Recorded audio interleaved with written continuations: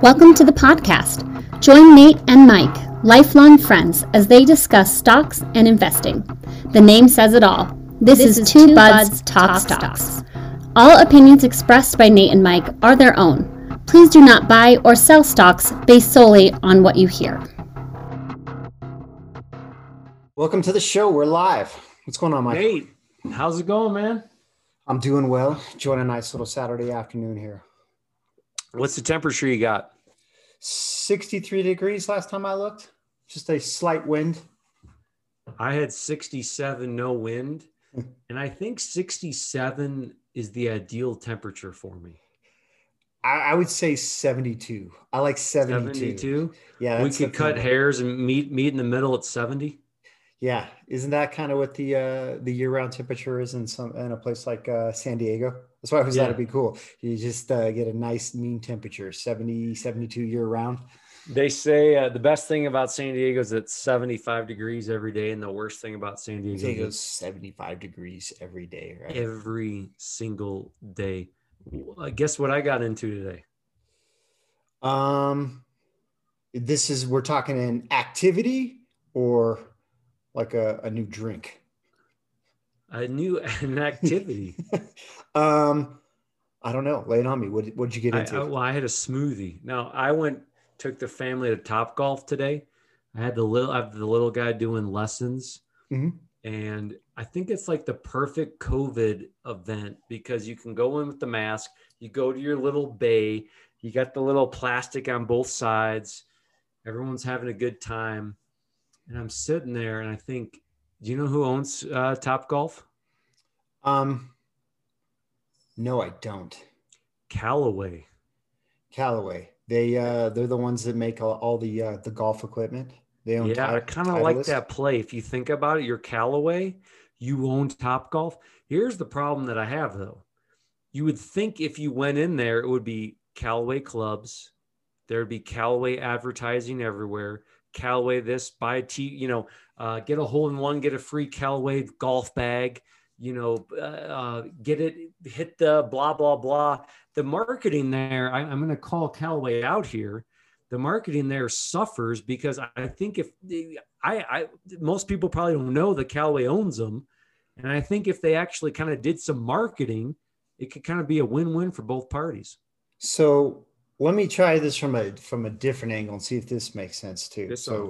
Is this your first time at Topgolf, or you've been before? No, I go all the time. I've been to Topgolf I think twice. Both times been with a group of people, right? And the golfing has really been secondary to just the socializing and the drinking. Like you, I like the little pods. You have your own table there. You got the server. You get foods, drinks, or whatever. I love the fact that you could just get out there and they have the little markers on the field that you could actually try to whack the ball in or whatever. You can drive as far as you want. But for somebody like me, that's the extent of my golfing. So if you tell me and you put Callaway stuff all over the place, I don't know if it's actually going to be even more of an incentive to me, because that will be the extent of my golfing, is just going out there and just whacking some balls like that. Make any validity to that, you think? It wouldn't hurt is what I'm getting at. If they were saying like you get a free Callaway t-shirt if you hit the yellow section and you get a golf, and okay, you don't golf and you get a t-shirt that says Callaway Golf on it, you probably would sport the t-shirt. I'm just saying, I think it would be nice if they, just like when you go on Amazon to order groceries and they are like, all of a sudden you're clicking on an ad for Coming to America 2, it kind of ties it together a little bit. That's all I'm saying about it, is they could have done a little bit better job. What if though, that you had the option that if you drove the ball 400 yards or whatever, you could get a Callaway t-shirt or you could get a free drink? Which one are you taking? Well, here's the point. If you at least had the offer, then if you split it again and you put Callaway on the glass, like all like just like, hey, you get a free drink. Callaway Golf, Callaway. I like it. Well, got me to thinking too. I got my okay. We don't do a lot of vaccine talk. We've done pretty good, right? Mm-hmm. We haven't done a lot of vaccine COVID talk. So I've got my COVID shot coming on Monday. Yes. Okay. Congrats. That's awesome. And I did it where it was I was thinking really deep about this. And I'm like, which here, and I actually have some of this. Hold on. I've got some of this written down here. Let's talk a little bit about which one of these companies we like best. All right. And I'll tell you what I like. You know how the J&J is getting a lot of heat these days, but here's the thing that I like about the J&J, right? So I got the Pfizer. I'm a big fan of the Pfizer. I think, to me, before we talk about all these individual stocks I'd like to go through, here are my vaccine shots. I'm going to go something a lot simpler. When it comes to trying to pick healthcare, which one you like, I like VHT, which is an ETF, which is a Vanguard Health ETF. I think it's better just to buy the VHT instead of trying to do the Pfizer, Moderna, trying to just buy one of them. But we're going to have some fun here, all right?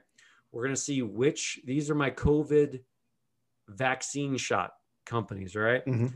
So we've got J&J, which I think, see if you can guess this. I think what I like about J&J and COVID, they get the double dip, okay? What happens after you get a COVID shot? Right after you get a COVID shot, what do they give you? Give you a Band-Aid, right, to put over your Who arm. owns Band-Aid? Yeah. J&J owns Band-Aid. We always talk about it where it's like Kleenex, Uber, or, the actual verbs. Yeah. Band-Aid. No one's like, hey, I cut myself. Could you hand me something that would cover my Band-Aid is an actual J&J owns Band-Aid. So boom, it's a good point. You get the shot, boom, you got the Band-Aid right from it. People are getting sick from the J&J. Did you hear about that?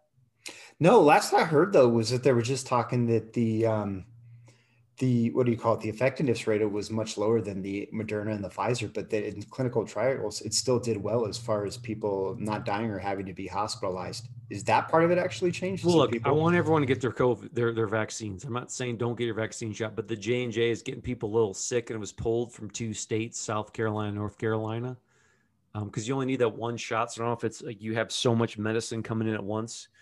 I like the PF. So my going back to my little my vaccines here, we got J&J, which I like. You got the double dip with the Band-Aid, the Listerine. Maybe your breath stinks from waiting in line. And then maybe afterward, you know what I always think too?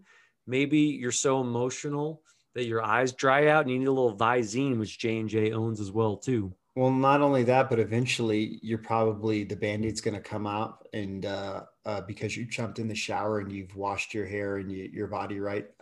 I can't think just the one I remember is the baby shampoo, right? J&J baby shampoo, but I'm sure they own some other shampoos and they conditioners actually too. own, I didn't know this, that J&J, they own Tylenol. This one I did know. Remember this? I can't remember what book I read this in, but I can remember this vaguely as a kid. So in the mid 80s, it was a case study on how to handle a catastrophe, and J&J actually did pretty well in this. So there was this big issue with Tylenol in the 80s where they were tampered with. I don't remember the exact tampered with. Right. So the lids were all broken, the seal was all broken, and there was a bunch of somebody had stuck stuff in Tylenol in the bottles, right? Had taken them, broken the packaging, and I don't know what the point of it was, but there was bottles that had been tampered with, and I think there was people that got sick. I don't know if people died or what, but J&J basically looked at this and said, we don't know how many bottles have been tampered with. We don't have a way of telling which package it was. The only way to be sure is to take every single Tylenol bottle off of the shelf. And it ended up, and this is in the mid 80s, so account for inflation. At that time, it was $3 billion that they basically just ate. They just pulled everything off the shelf, destroyed it all, and started again. But it was the Tylenol mishap of the 80s, but it's looked at today that J&J, of course, did the right thing, because first thing, their inclination was just like, well, it's only a few bottles here and there. We think we know which one, so we'll just pull it off the locations that we knew stuff went bad. But eventually they just said, no, nationwide, we're just yanking every single bottle of Tylenol. It's like what was it? The staple in the candy in Halloween. Remember that? It was always a razor blade. Mars did that, where Mars was like, pull all the candy. Yeah, that one was always tough too. It's like, how do you get the packaging so that you wouldn't know it had been opened and something was stuck in and resealed, all that stuff. But so I did know that they owned Tylenol. Here's one. So I'm going to put you on the spot. So true or false. You ready? Yes. We're going to do, does Johnson & Johnson own this product? Okay. Now, I already knew about the Tylenol. I remember when I had a list here for you. Any listeners we've already lost, so bear with me here. But I had this ready to go. But to fill the space, here's what we're going to do next too. I was just thinking about this. We should just make it the medicine cabinet play, or the bathroom play, and we'll throw in things like Kimberly Clark that makes Kleenex. We'll throw in Procter and Gamble, and then Johnson and Johnson. And between the three of those, what do you think? 99% of your bathroom and your medicine cabinet, those companies right there. Well, the big one would be Procter and Gamble. All right, we're going to go down the rabbit hole. We'll do Procter and Gamble next. All right.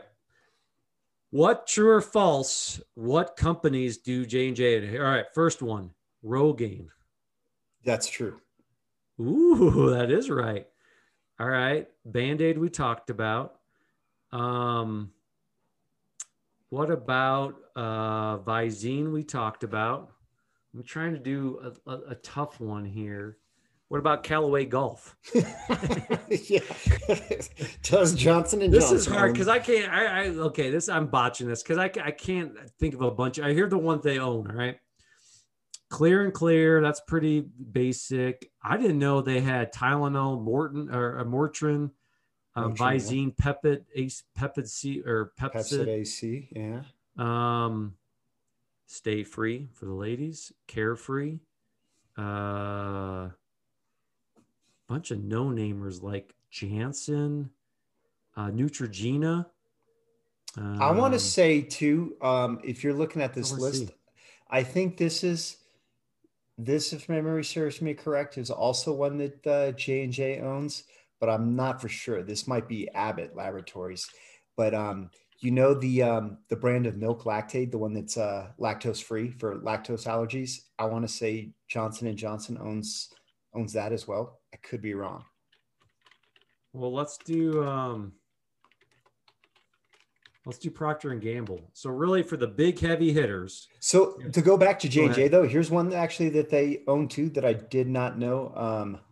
Shout out to my old man. A few years ago, he had to have a hip replacement. The titanium ball socket that his hip is a Johnson & Johnson hip socket. So they have the whole medical, medical instruments and medical devices sector too.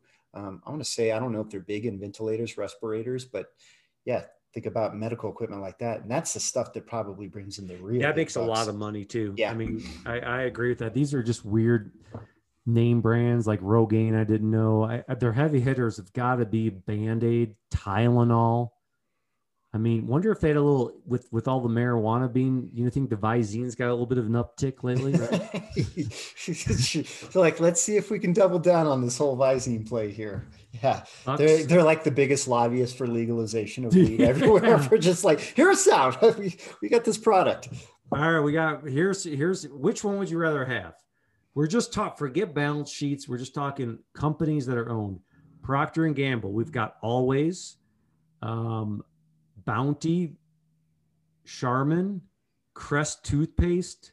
Dawn. So let's focus on the bathroom for a second. So for sure, Crest and Charmin right there. Those are big and again in the bathroom medicine. The other one's Gillette. I mean, that's huge. Yep. Head and Shoulders, again. Oral-B. So the Oral-B and the Crest toothpaste. Wonder why they don't put those more together.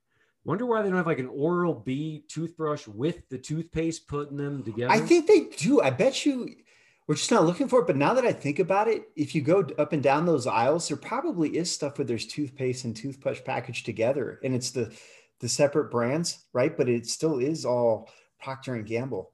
But just right there from what you said. So from the moment, just think about the moment that you wake up, if you have to go to the bathroom and then next thing that you may do, shower, brush your teeth, whatever, wash your hair. How many of those products right there is just Procter and Gamble? From the toothbrush to the toothpaste to shampoo to soap. I mean, now let's see what VHT has, because I like VHT. And we've talked about ETFs before on the podcast. And sometimes, and I've got a big question I'm going to ask you later here, but sometimes don't overthink things. If you want tech play, instead of do I buy Microsoft or buy Google, just buy the tech ETF, which is a combination of a bunch of different stocks that are usually changed on a quarterly basis. Okay. So the VHT, now I actually don't own this, but I kind of like, I've been selling and pushing this thing. Like you'd think I was an owner in it, but Yeah, well, this is what I was going to say. So do you have, is it, where does it stand on your watch list? Will it be upgraded to buy? And if so, how do you make the decision when you want to buy well, and the how you reason why start a I've been kind of position? hesitant to pull the trigger, and I'm not saying people should or shouldn't do this, is just with this whole vaccine thing. I kind of would like things to just die down a little bit. What you have when you have the VHT, you've got Johnson and Johnson, Abbott Laboratories, which we talked about, Pfizer, Merck, United Health, Thermo Fisher Scientific. So I mean, that's a good play where you can go that route. It's weird is they don't have Procter and Gamble in there. I'm sure there's a reason for that. That maybe Procter and Gamble thinks they're so big. Now here's the other thing too. You can actually do let's see here, the Vanguard. About Vanguard Procter has and a Gamble, I dividend think one. that's Procter and Gamble probably they're more consumer than I think the association is with Then like medical. consumer staples than it is with actual healthcare and things like that. Well, if you want Procter and Gamble, you can do the highest dividend paying stocks ETF. You get the Procter and Gamble, and then you get the huge bump for the what's going to be paying for out for you. I actually have never owned either one of these two. J&J has always been kind of a staple, and that's what's kind of funny though. Again, I'm not trying to tell people not to get the vaccine, but it's kind of like when I get the Pfizer vaccine, I'm like, hey, it's a company that their sole purpose is medical. Whereas like you're getting the J&J and you're like, all right, so this is a company that makes Benadryl. Well, okay. So I'm getting my COVID vaccine from the people that make Rogaine. Okay. Well, that's a level of diversification. So if I put it to you this way, if you said you have to buy the VHT, or you could just buy Johnson and Johnson, I'm thinking that you'd still go VHT. But Yes. I'm a big individual stock person, and I might still go J&J, and I could still rationalize it because you still have a high level of diversification. Everything we said, from Yeah. medical instruments to stuff in your medicine cabinet to painkillers to vaccines. So I think if you there's nothing wrong with it with going the ETF route and getting a basket. But if you wanted to go an individual play too, I think I could sleep safe comfortably at Well, night with here's the thing. J&J. We've talked before how it's really important to show fractional shares. It's Mhm. easier than ever, where you can just throw a couple $100 every couple of weeks. And I got a story where, my son ran into his tax return refund, and he was like, "I'm so busy with school. I don't know what to. I don't have time. I don't have time to look into stocks. I got too much EV stocks. I got like, what do I do? Like, which I'm like, you know what? If you're busy and you don't have time to look in a bunch of stocks, take $200 or whatever, $100 or 1,000, whatever you have that's available, and throw it into the high dividend ETF and just move on. That's why I kind of like the ETFs. If you're, when you're starting off the market, it can be very overwhelming. We're talking stocks and J&J and Procter and Gamble, all stuff.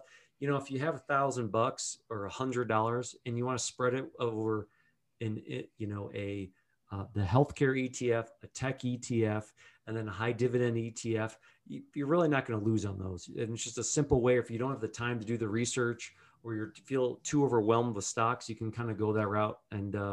And that's the thing. I can't pick to your point. I think it's nothing wrong with getting the J&J, but people with pharmaceuticals can get very overwhelmed of which is the right one. Do I have a patent?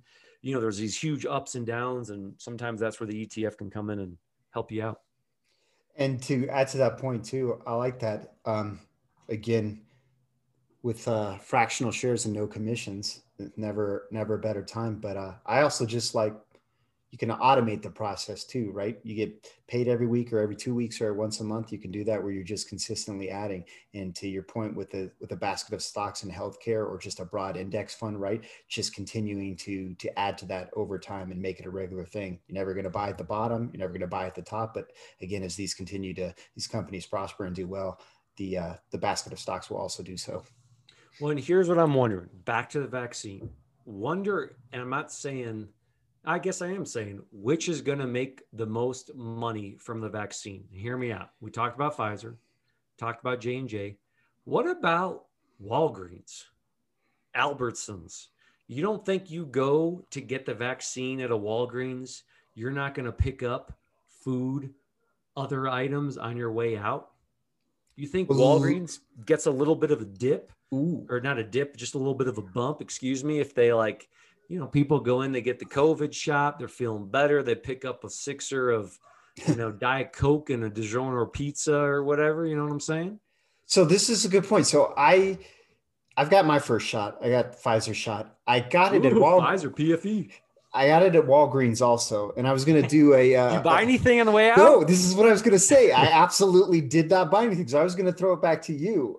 You're getting your first one; it's coming up. Chances are you really going to buy something? Because here's the thing: after you get the shot, they make you you have to stick around for about 15 minutes. They want to make sure that there's no adverse reaction. So I did browse around the store. And actually, secretly, one of my favorite places to just look around is Walgreens. It's one of those places that it's like we talked about before on the episode of places like Five Below or the dollar store. It's like a hidden treasure chest of just this hunt. I always do like going around Walgreens and be like, oh, look at this. You get a pair of fingernail clippers for 98 cents. That's a good deal. But then I never actually buy it, but I actually like looking around and seeing what they have. I'm always like, Walgreens is to me, like, I've never had coconut oil, but I think I'm going to buy some now because Walgreens is selling it to me. I think I like the J&J Band-Aid bump because anyone that's getting the vaccines getting the Band-Aid, but mine's actually going to be at a abandoned Safeway. So it got me thinking, where mine was a Safeway, they couldn't compete. They realized, like we've talked about with BBY, Best Buy, where it's better to just shut down. So I'm in an old abandoned Safeway, and Albertson's own Safeway, right? Yes. So I'm taking Walgreens over Safeway, over Kroger, K. But of the Pfizer plays, of all the vaccine plays, excuse me, I kind of like the J&J with all just the extra bumps but VHT problem. All right, and put you on the spot right here. Right. A quick round of buy, sell, or hold. Buy, sell, hold. So you got to buy one, you're selling one, holding one. Johnson & Johnson, Procter & Gamble, Walgreens. Buy, sell, hold. I'm going to sell the J&J because it's an all-time high at, I want to say 105. Let's see, your J&J right now. I'm going 105 off the top of my head. Let's see, your J&J is, let's see how wrong, 161. So I think it's a little bit inflated. So I would sell the J&J.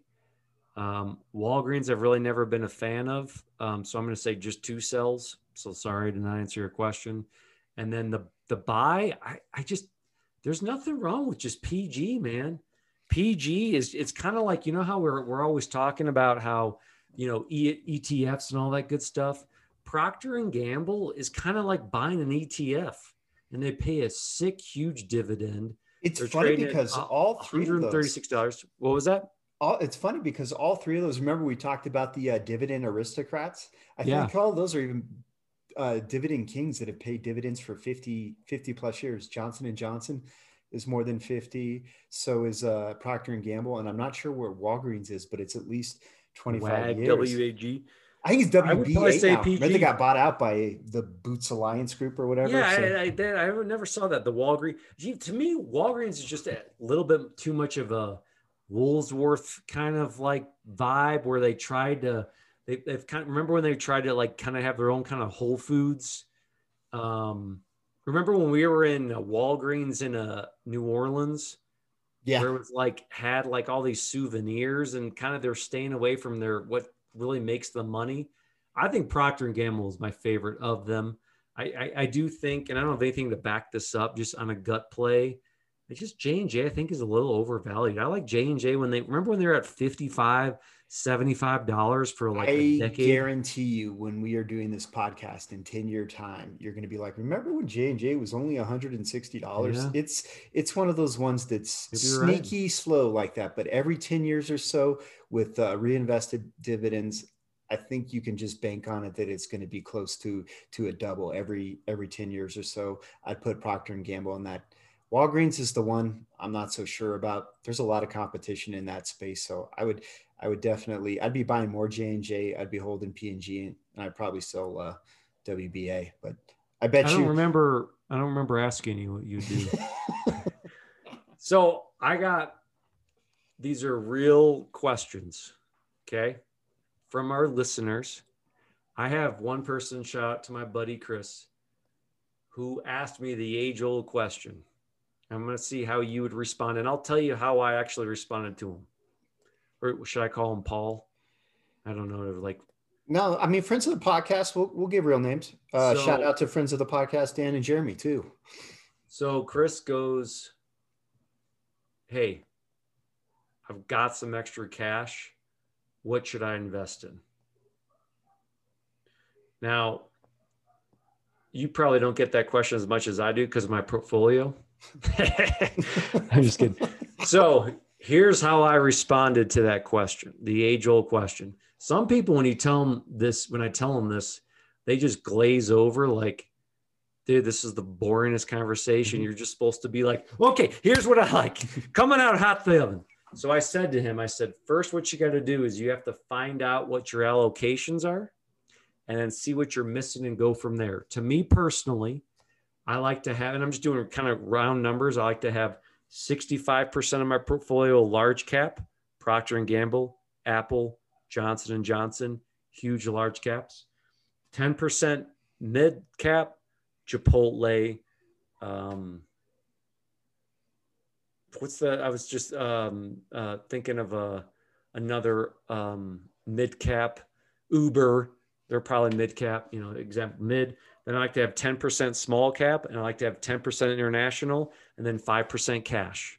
Mm-hmm. And so to me, I say whether it's $1,000, $100, whatever, I always say now factor in your spouse as well too. If let's say your spouse is 100,000 in 401k, you've got 100,000 401k. If she's all in international and you're all in large cap, the numbers get swayed. You have to add them both together. Do your calculations, just simple math, 65, 10, 10, 10, 5. And then whichever one you're missing in, then you buy accordingly. So that if you're super heavy in large cap, let's say you're 75%, well, don't go out and buy Disney and don't go out and buy Apple, in my opinion. If you're super small and international, then maybe you just stick in some international fund and move on, like an ETF we've been talking about. If you're super small, then you look at small cap funds and so forth. So I actually said, do your calculations and get back to me. Now, of course, I haven't heard anything because it's like snoozer. Mm-hmm. I just want some stock picks.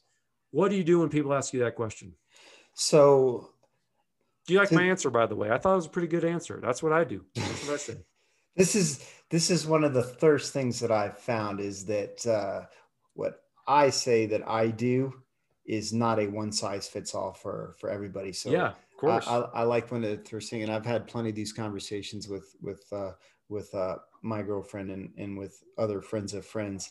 And you started off with the whole glazed look in the eyes too. I think first thing you have to start with is just, I've long since tried to stop. I mean, I will to a certain point, if there's an interest there, I will push it a little more, touting individual stocks, because I think there's a room in everybody's portfolio for individual stocks. And if you truly are trying to gain the best performance and beat the overall market, you will never do that if you buy index funds to just track the market. And there's nothing wrong with doing as good as the market. But if you want to try to do better than the overall market, then there's room in a portfolio for individual stocks. But I would say to grease the old wheels, to get your feet wet, so to speak, to your point, allocations. And this is where I just had this conversation the other day. I started talking large caps, mid caps, small caps. And again, it was the glazed look. I don't understand what you're talking about. So the one I just try to do is simplify it now. And I will go with, you talked about the Vanguard Healthcare Fund. Vanguard, I think the name says it all. It is the leader in the space of exchange traded funds and mutual funds. Their fees, their costs are by far the lowest. And I like the one that just tracks the entire stock market. It's the VTI. It's 3,000 stocks. You're getting your balance of large. You're getting your balance of mid. You're getting your small. And it's a one stop, and you know that you have plenty of diversification across the board as far as market caps and as far as sectors and weighting. And once you're ready, once you know how much you can afford to put in, just automate that. Every week you're going to put in, every month, whatever it is, and just start there. Get comfortable with the process of what it's like to buy shares in your brokerage account, what it looks like when you buy the shares, how the orders are done. And then you can do that. And if you so desire, when you choose, then you can start messing around with individual stocks and companies if you feel comfortable or when. Well, it's funny because I agree with you. And I think it's a combination of what we get. What I think people look for is, hey, what do you recommend? Okay, don't tell anyone. Yeah. This stock is trading at $5 a share. It's going to be worth $90 a share in 2 weeks.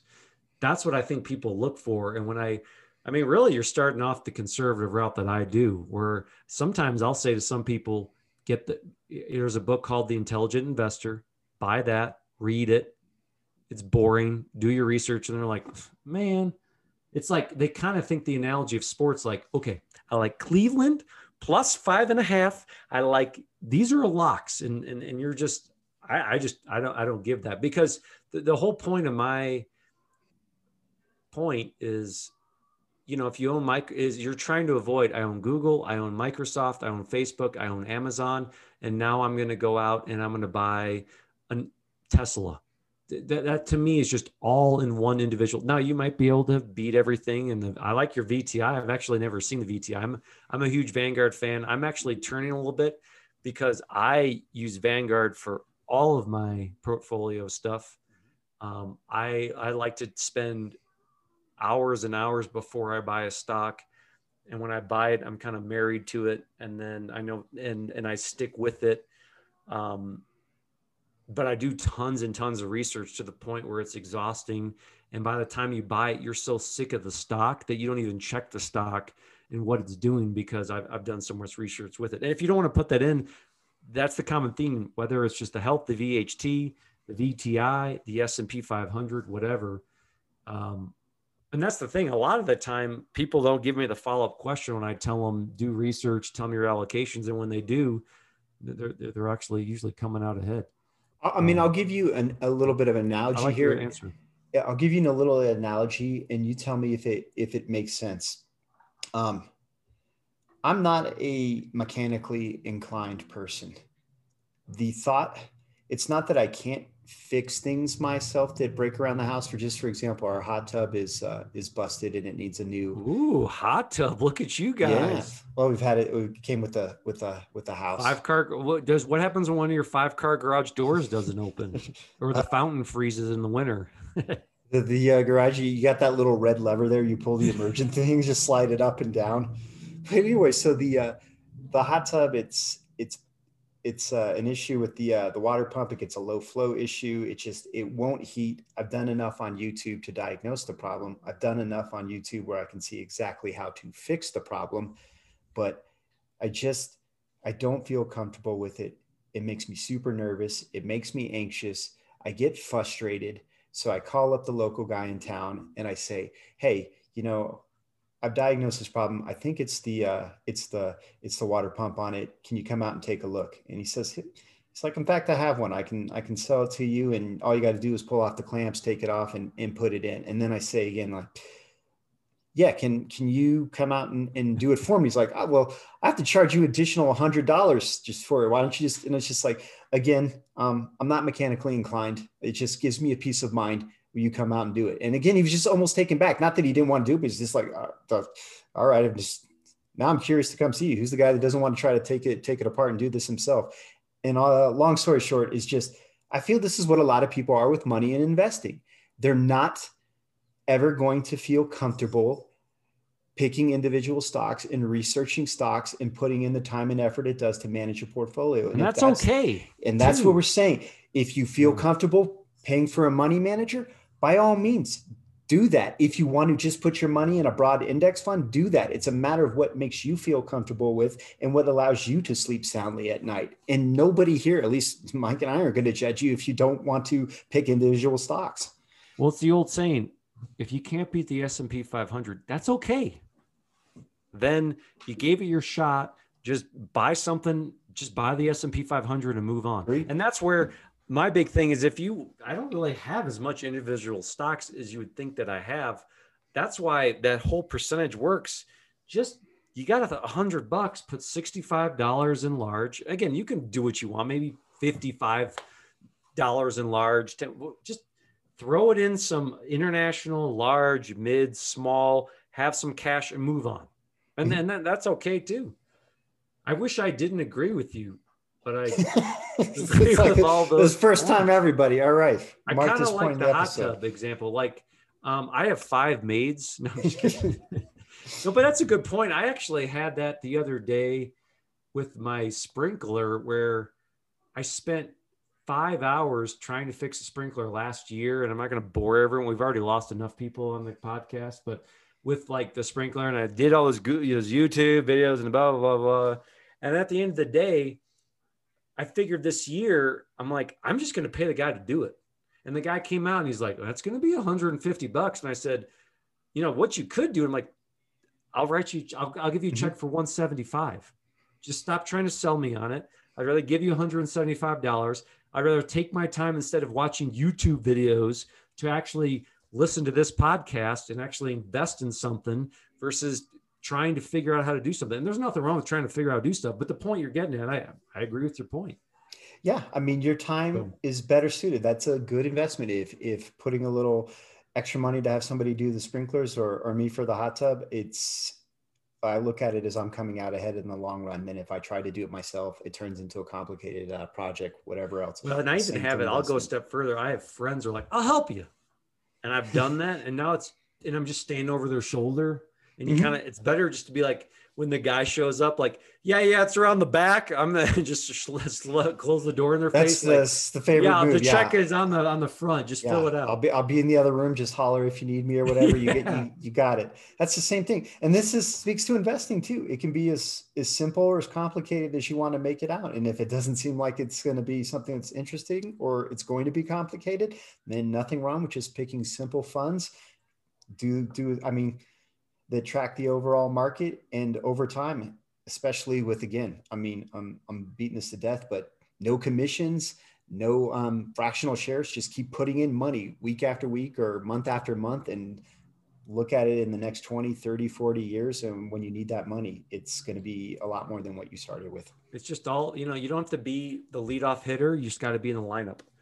So we had another question. These are all true questions. I don't know if this was a joke, but when I saw it, I'm glad to talk about it. We had a friend of ours ask, hey, can't you talk about Home Depot? And I said, heck yeah, I'll talk about Home Depot. So I'm going to tell my Home Depot story. Yes. Okay. By the way, Home Depot, is that one of the stocks that you've held for the longest amount of time? Ooh. I mean, since geez. All right. I bought Home Depot. So there's the whole thing about a 10 bagger, and it's really simple to do it. It's 10 times earnings. So if a stock is $100, is $1, then $10, you have a 10 bagger. Okay. Right. Stock is $10, $100, you got a 10 bagger. So I bought Home Depot at $38 a share. And here's a big thing that I'm trying to get across, whether it's Procter & Gamble, Nike, McDonald's, Home Depot. And this goes back to that earlier point when people ask me, hey, Mike, do you have any stock picks? And they're thinking like, okay, there's this new pharmaceutical company nobody knows about. Okay. Yeah, it's on the deal. Hush, hush. My point that is, and I'm joking about all that, is that you can still make boatloads of money with large cap stock. So Home Depot, I bought it at $39, $38, give or take $1. And when I bought it, this was 8-9 years ago, and it was a huge stock.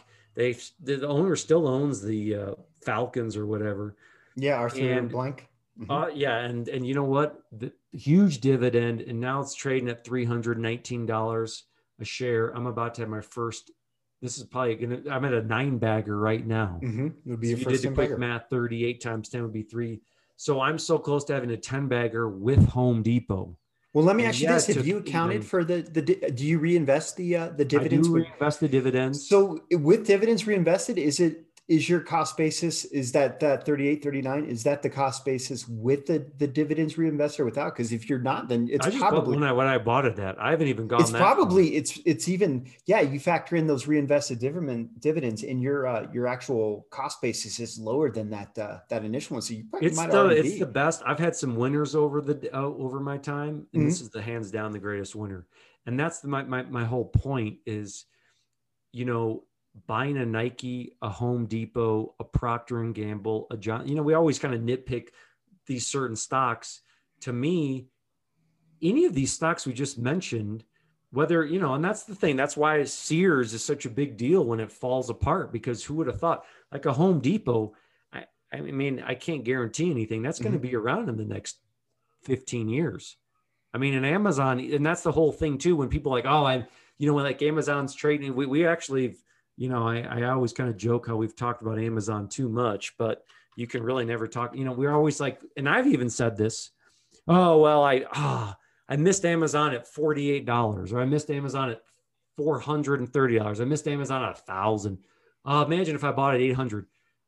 I bought Amazon at 1,600. It's trading at $3,372 a share. I remember when it was stalled at 3,000, and you can still buy Amazon at $3,332 a share. And I think in 10 years, they're still going to be around, and who knows what they'll be trading at. So I'm a big fan, and that's why I go back to those large cap, why I like to have 65% of my portfolio. Look, if you want to argue, you want 50, 55, 60, fine. I'll take that argument all day. But the point is, you can still make money on these large cap stocks. Now, I should probably sell some Home Depot. We got a strong bond. I can't sell it. I can't walk away from that. Well, let me ask you this. This is a good segue to another question. And what are your opinions on if you're a holder of individual stocks in your portfolio? Is there a point where it becomes too big a percentage of your overall portfolio, something that makes you uncomfortable, or so that you can't sleep at night? Winners keep winning. Mm-hmm. I do have a lot of stocks in the home, in that sector, and I do think that I am a little bit too much. That's a good question, and I do think that. I will say this: what keeps me more up at night is like owning GE, and it just keeps plummeting, and it's, you know, what do they call it? It's a turd with hair, you know. But like, I do think at some point, like Exxon's a good example. Exxon's been on a good run, and it's trading at $56. And that's something. All right, let me ask your question. I do think it's important that I know that I'm getting too heavy in one sector, like Home Depot and some other stocks that contribute to the sector that they're in. And I'm very conscious of making sure to dial some of it back. But when it keeps winning, I'm more hesitant to probably just keep it going. And I'm not saying that's the best idea. I'm sure probably logically I should probably just sell a little bit. I just don't do that. Exxon's the other example where I would want to sell some of it, because I don't believe in Exxon. I don't believe in where they're going to be in 10 years. I think Home Depot is going to be around in 10 years. I think Amazon is going to be around in 10 years, Nike, blah, blah, blah.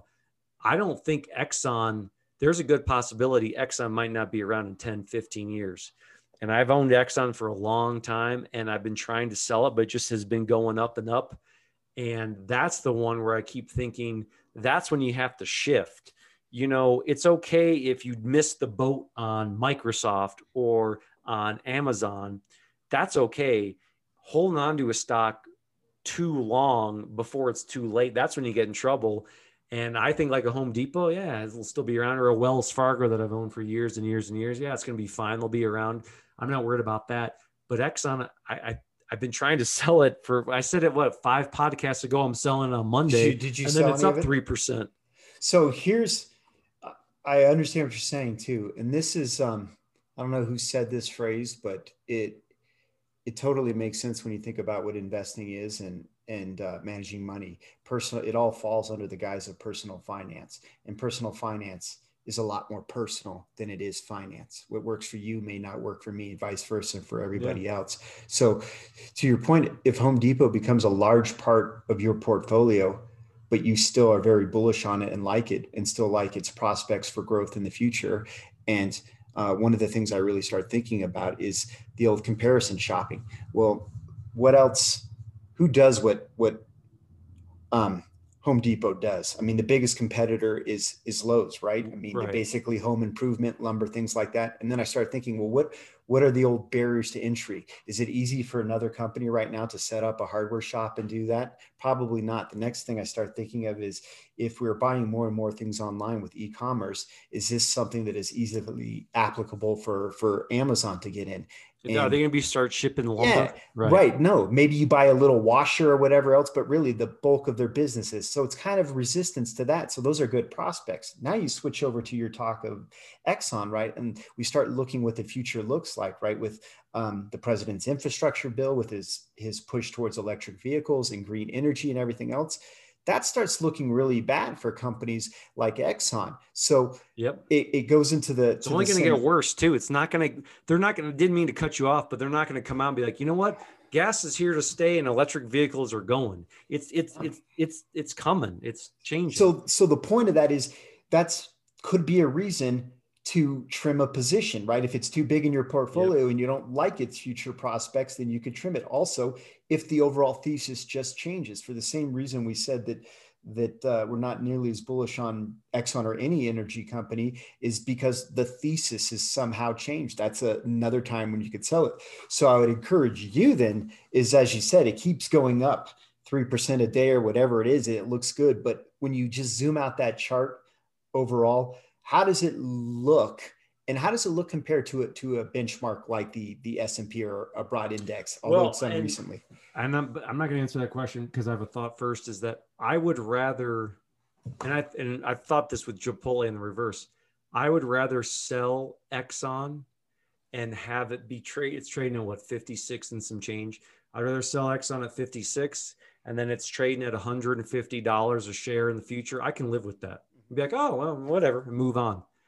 What would be harder was I'm trading at 56, and then the next thing you know, in 8 years, it's trading at $9 a share. Yeah. Like if it's, trading at $300 a share and I sold at 56, and we joke about on the podcast how I missed the boat, I'll take that all day. That's whatever. I still made money on it. It's the reverse of it. It's the same thing I had with Chipotle. It's the other idea of it. I believed in the company so much when I bought it at 150, it's trading at 1,500. That's a 10 bagger right there, that I would rather it go to $13 a share. And I'll take my licks on that because I believed in the company so much with their balance sheet, the CEO, when they kicked him out, et cetera, that I would rather do that than not buy it. And then it's trading at what I'm trading at today. I think there's a difference of moving on and licking your wounds and cutting, insert analogy. If you believe in I already made my point. So yeah, I mean, to summarize there too, I've always liked the saying. I mean, so many people, and I've been guilty of this in the past too, is we cut our flowers and we water our weeds, right? It's that idea that the stock is down, but if I just wait just a little bit longer, it's going to rebound, or I could at least break to even. But really what we should be doing, right, is the moment that, especially if that thesis is broken. And when I say that thesis, if the reason that you bought the stock does not hold true anymore, or something has changed that makes you not believe in it as much, there's really no better time than, again, what we're saying right now. Let me get out of it and take those proceeds and start watering my flowers, right? I can add to the Chipotles or the Home Depots or whatever else that I like. And I do think that works out far better. Now, back to the whole thing that started this is, if you are just simple and an index fund, you don't really have to worry about this. Worry about that. And that's okay. And that's part of the, that's part of the whole idea of this is, if I look at 100% of my portfolio, 80% of it, I don't have to worry about it. And that 20%, I just love the market and love talking about it so much that, boy, that's a good analogy of what you said. And it's like, with Penn, I bought Penn, which is a gaming stock. We talked about it before. And one of the reasons why I like Penn is because it has such a huge, it owns 33% of Barstool Sports. It's a media company. They're going to own 100% of it in 5 years. If for some reason something happened and they decided to sell Barstool Sports, and let's say even the stock goes up, I'm cutting bait. That's one of the fundamentals and one of the reasons why I went with that. And those are all good points. Well, let me ask you this. So it sounds like for sure your thesis on Exxon is busted. You don't believe it. I was actually talking to my dad about GM today. It used to be, you eat your bran flakes in the morning, you invest in Post, you buy GE and you buy some GM, and you move on, and it's 1989, right? And now GM, we've talked about it before on the pod, that I love GM. GM is up and look, I haven't bought it yet, so put your money where your mouth is, which I might buy it. I've never been a car guy. Do I own Tesla? I missed that boat. Yeah, of course we can talk about that. I don't think you've missed the boat on Tesla. That's what we talked about before. There could be more to it. Go ahead. If it's a good company and it's growing its market share and the revenues are going up and the earnings are going up. We just talked about companies like Home Depot that, for the better part of 30 years been doing this. So I would also encourage you to never think of it as missing the boat if it's a good company. That's now, right. If it's the converse, if it's Exxon and you don't believe in that, I'd also challenge you. I'm throwing down the gauntlet here. Before we film the next one, you make your decision if you believe in it. And if you do, you continue to hold on. But if you don't, I would hit that sell button and move on to putting that money to something that you truly do believe in. Well, and that's where I don't want to contradict myself. I already just went on a rant about how don't feel like you missed the Amazon boat. There's plenty of room if you think the stock is going to keep taking off now. And I just said that with Tesla. I don't. Do you feel that with Exxon? But do you feel that with Exxon, or do you still think it's just it is going the way of the dodo bird? Whether it's in 5 years, 10 years, 15, 20, I think it's. To your point, I'm ready to sell and move on. I would challenge you this week. Yeah, do that, and then you can start looking. I think next. Well, and that's where if I sold it and put it into GM, J&J, we talked about Uber last weekend, and I like how you and I both were like, yeah, Uber, they own Drizzly. They're just going to buy any type of service they can deliver. And I'm like, really? Huh. But I would rather take my licks with those. And GE is up 44% year to date, which is probably the best year they've had in the last, feel free to fact check me. GE's trading at $60 a share, big, huge. They don't have a dividend anymore, but big, huge upside. They're now in the EV game. They've got the Hummers, they got the Tahoes. We've talked about this in nauseum about how, in 10 to 15 years, would you rather have a Tahoe EV that can pull 8,000 pounds or, the Tesla Y or whatever? Well, I think the bigger conversation that we have, because we can split hairs about Tesla, Rogaine, J&J, about GM. But it sounds like we're both in agreement that it's not a matter of if electric vehicles are the thing. It's just a matter of when. And that does not spell good news for players like Exxon or even Conoco GE is trying to pivot. They've really spun off a lot of unprofitable businesses, including their oil and drilling and other stuff. But GE is such a large company, and that is such a big ship. If you're thinking about it, those kind of terms, to steer it to move towards new trends, that there may be other companies that are better suited. But those are one of the things too that we talk about that I really like is we don't necessarily have to identify particular companies, but we can definitely work to identify trends in sectors that we think over the next coming 10 plus years are going to be big. I think things like e-commerce can continue to be big. Things like telemedicine, electric vehicles, clean energy. These are the things that I think are not a matter of if, but are just when. And that's my whole point with Exxon, XOM, which, it'd be a little tough. Not tough. It hasn't done, I've had that stock it used to be a huge dividend. You couldn't go wrong with it. My eyes are getting dry. Let me put some Visine in. There you go. Yeah. I did. Go ahead. I was going to say we're probably getting close to wrapping up here, but I was thinking I I saw this tweet and I didn't keep the tweet, but I had this screenshot. It was a really interesting thing. So it is basically 50 companies that over the last 15 years, their annualized rate of return, their CAGR is basically double what the S&P has done. So S&P over the last 10 years or 15 years from 2006 to 2021 has done about 10%. These companies have all done 20% or better. And it's a list of 50 companies. I'm just curious here. All right. We can wrap up with this. Questions. Yes. Of these, so 50 companies, 10% or better, right? No, 20%. 20% or better. Are any of them Dow components? Yes.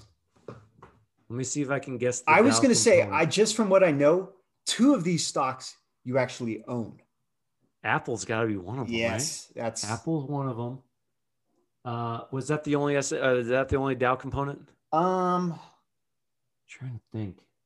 There's another one I see at the very bottom of the list that is also a Dow component. Would Walmart be one? No, Walmart's not on. WMT wouldn't be one because that makes sense. I'm guessing the Dow. Amazon's got to be one, right? Yeah. Amazon. So Amazon, Apple. So think already about what you said with Amazon and Apple, and think along those. There's an Tesla, one of them, right? I don't know if Tesla's been. Well, Tesla wasn't around in 06. No. So, but I like how you're thinking with Apple and Amazon, and then think of that the popular group of stocks. Microsoft surprisingly not on here, but then again that makes sense because it does make sense with Satya Nadella over the last 5 years. Google, Google's on there. Yes, no, not quite 15 years, just under. I think it just missed the boat. What else is on? So how many more are left on the Dow? Starbucks?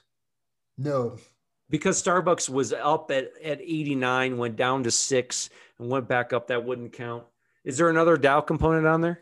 There is, and I guarantee you probably won't get it because not it is Visa. It's a more recent addition to the Dow. I was going to say Apple is the recent addition. If you want to think in terms of golf, Callaway Golf, it's think stuff that would go along with a golf game or whatever. I don't know. Any leader in sport, I guess I should say. Disney? No, it's apparel. No. Nike. Not Nike. I don't know. It is Nike. It is Nike. Yeah. Well, Nike. The reason that it's so funny how you only think about what have you done for me lately. Nike's been down huge. Yeah, but over this year, and it's so funny where Nike makes complete sense because Nike. It's funny. I was actually looking at Nike NKE right that Nike. I mean, they're trading at 135. The funny thing is the reason why psychologically I wasn't saying Nike is they're kind of down from year to date. It's like the opposite of what we said about players like Exxon and GE. Zoom in the chart. They were at 146, back in January. Let me look at the 5-year on Nike. That makes sense. Also, one of the points about investing too is you can look. I mean, you can zoom in and out on a chart and you can really make it fit a mold as far as what you want to see. But when you zoom out on charts is really where you get the bigger picture, right? And you zoom out on Nike and that chart is from the bottom left up to the right. Whereas when you look at GE and Exxon probably, and although recently they've done well, it's probably still down. What's crazy though, man. And I'm sure we've talked about it before, but man, the Domino's chart is like one of the best charts. Domino's is on the list. Yeah. Is Ross on the list too? Yeah. Let's just, I'll run down the 50 names. But go through them slow because I love Ross. I love Domino's. I like Nike. What do we got? Number 1, Netflix. Annualized return over the last 15 years, 38.7%. 15 years, 38%? Yes. NFLX. Nice. Next. Number 2, Booking Holdings. Old Priceline. Now it goes by Booking, but it's basically this Priceline. 3, Amazon. Yep. I like it. Don't like Booking. But. Number 4, Align Technologies. This is a Align. Align. They make medical stuff. I think they do stuff for dentistry, like the Invisalign. What are they looking at? So their big product is the Invisalign. Over the last 15 years, annualized return 31.6% The per year. Invisalign is pulling that in? Yes. All right, that's surprising. I would have never guessed that one. This one is the one that gets me too, because it's one of these ones we talked about where I think it's in a group that is going down. TransDigm Group. I think they make oil rigs or something. I could be wrong. That's number 6, Apple. 7 is Market Access Holdings. They're a trading platform. Number 8, this is one we've talked about before. I've always been a big fan and I'm an owner. Boston Beer Company, Sam.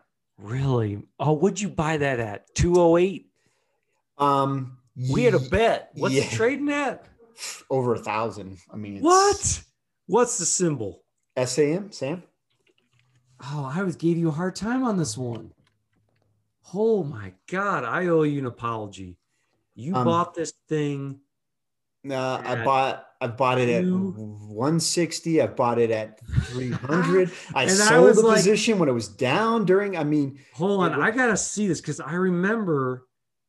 Hold on, what was it? You bought it at 330. And then it went all the way down to 144. Yeah, I sold some of it too when it went down because I was just like, maybe it's wrong. And then I started buying more and so it's one that I got me there, bud. I continue. $1,200. Good job. Here's a good example. Don't listen to people like me and people that tell you should sell stocks. Don't listen to me either. Do your own research. Yeah. Look, we'll finish this list later. We're rounding out here. All right. Okay. I definitely. What number leave off at? We left off at Sam, which is number 8 on the list. All right, because before we were talking about the Buzz ETF, and then we just moved on. Number 8. I want to pick this up next week. Nate, here's what we'll also do. I'll put a link to this picture on the Twitter ID. You can reach us at the number 2 Buds Talk Stocks. If you want to follow us on Twitter, if you have any questions, we got some listener questions. You can always hit us up on the Gmail account.